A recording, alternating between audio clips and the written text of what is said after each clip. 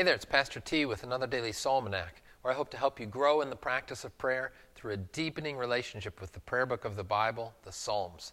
And today we are reading, reflecting upon, and praying back to the Lord, Psalm 147. I invite you to follow along in your own Bible at home or to listen as I read. Praise the Lord, for it is good to sing praises to our God, for it is pleasant, and a song of praise is fitting. The Lord builds up Jerusalem. He gathers the outcasts of Israel. He heals the brokenhearted and binds up their wounds. He determines the number of the stars. He gives to all of them their names. Great is our Lord and abundant in power. His understanding is beyond measure. The Lord lifts up the humble. He casts the wicked to the ground. Sing to the Lord with thanksgiving. Make melody to our God on the lyre.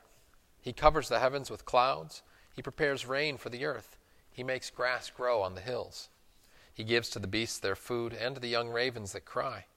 His delight is not in the strength of the horse, nor his pleasure in the legs of a man. But the Lord takes pleasure in those who fear him, in those who hope in his steadfast love. Praise the Lord, O Jerusalem. Praise your God, O Zion. For he strengthens the bars of your gates. He blesses your children within you. He makes peace in your borders. He fills you with the finest of the wheat. He sends out his command to the earth. His word runs swiftly. He gives snow like wool. He scatters hoarfrost like ashes. He hurls down his crystals of ice like crumbs. Who can stand before his cold? He sends out his word and melts them. He makes his wind blow and the waters flow. He declares his word to Jacob, his statutes and just decrees to Israel. He has not dealt thus with any other nation. They do not know his just decrees. Praise the Lord. Glory be to the Father, and to the Son, and to the Holy Spirit, as it was in the beginning, is now, and will be forever. Amen. The Lord does not delight in the things that the world delights in.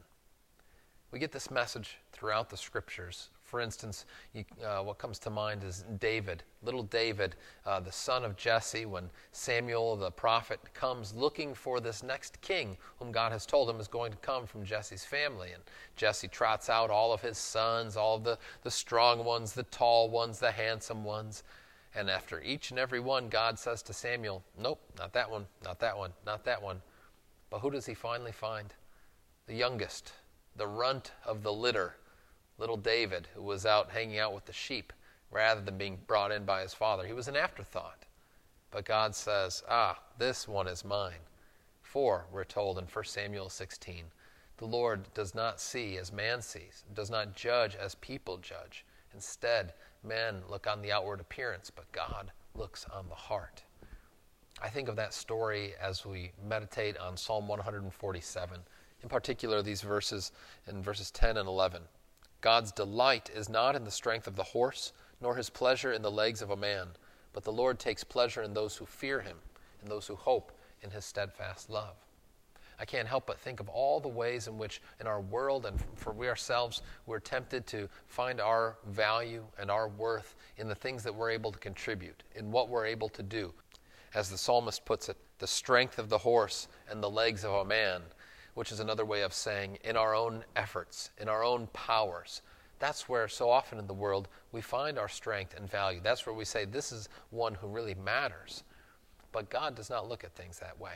Instead, he looks not on the outward appearance, but he looks on the heart. His delight is on those who fear him, those who hope in his steadfast love.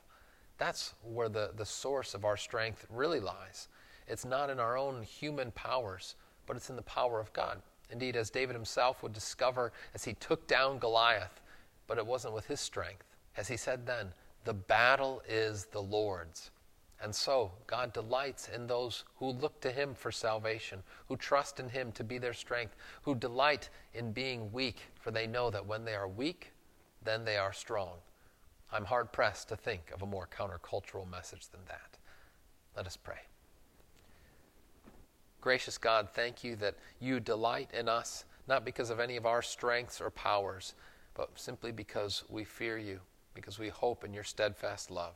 And we pray, Lord, that you would stir up in us a deeper longing for your love and for your affection, that we would look to you in all things and derive our worth and value, not in our strength, but in our weakness. For when we are weak, then we are strong in you.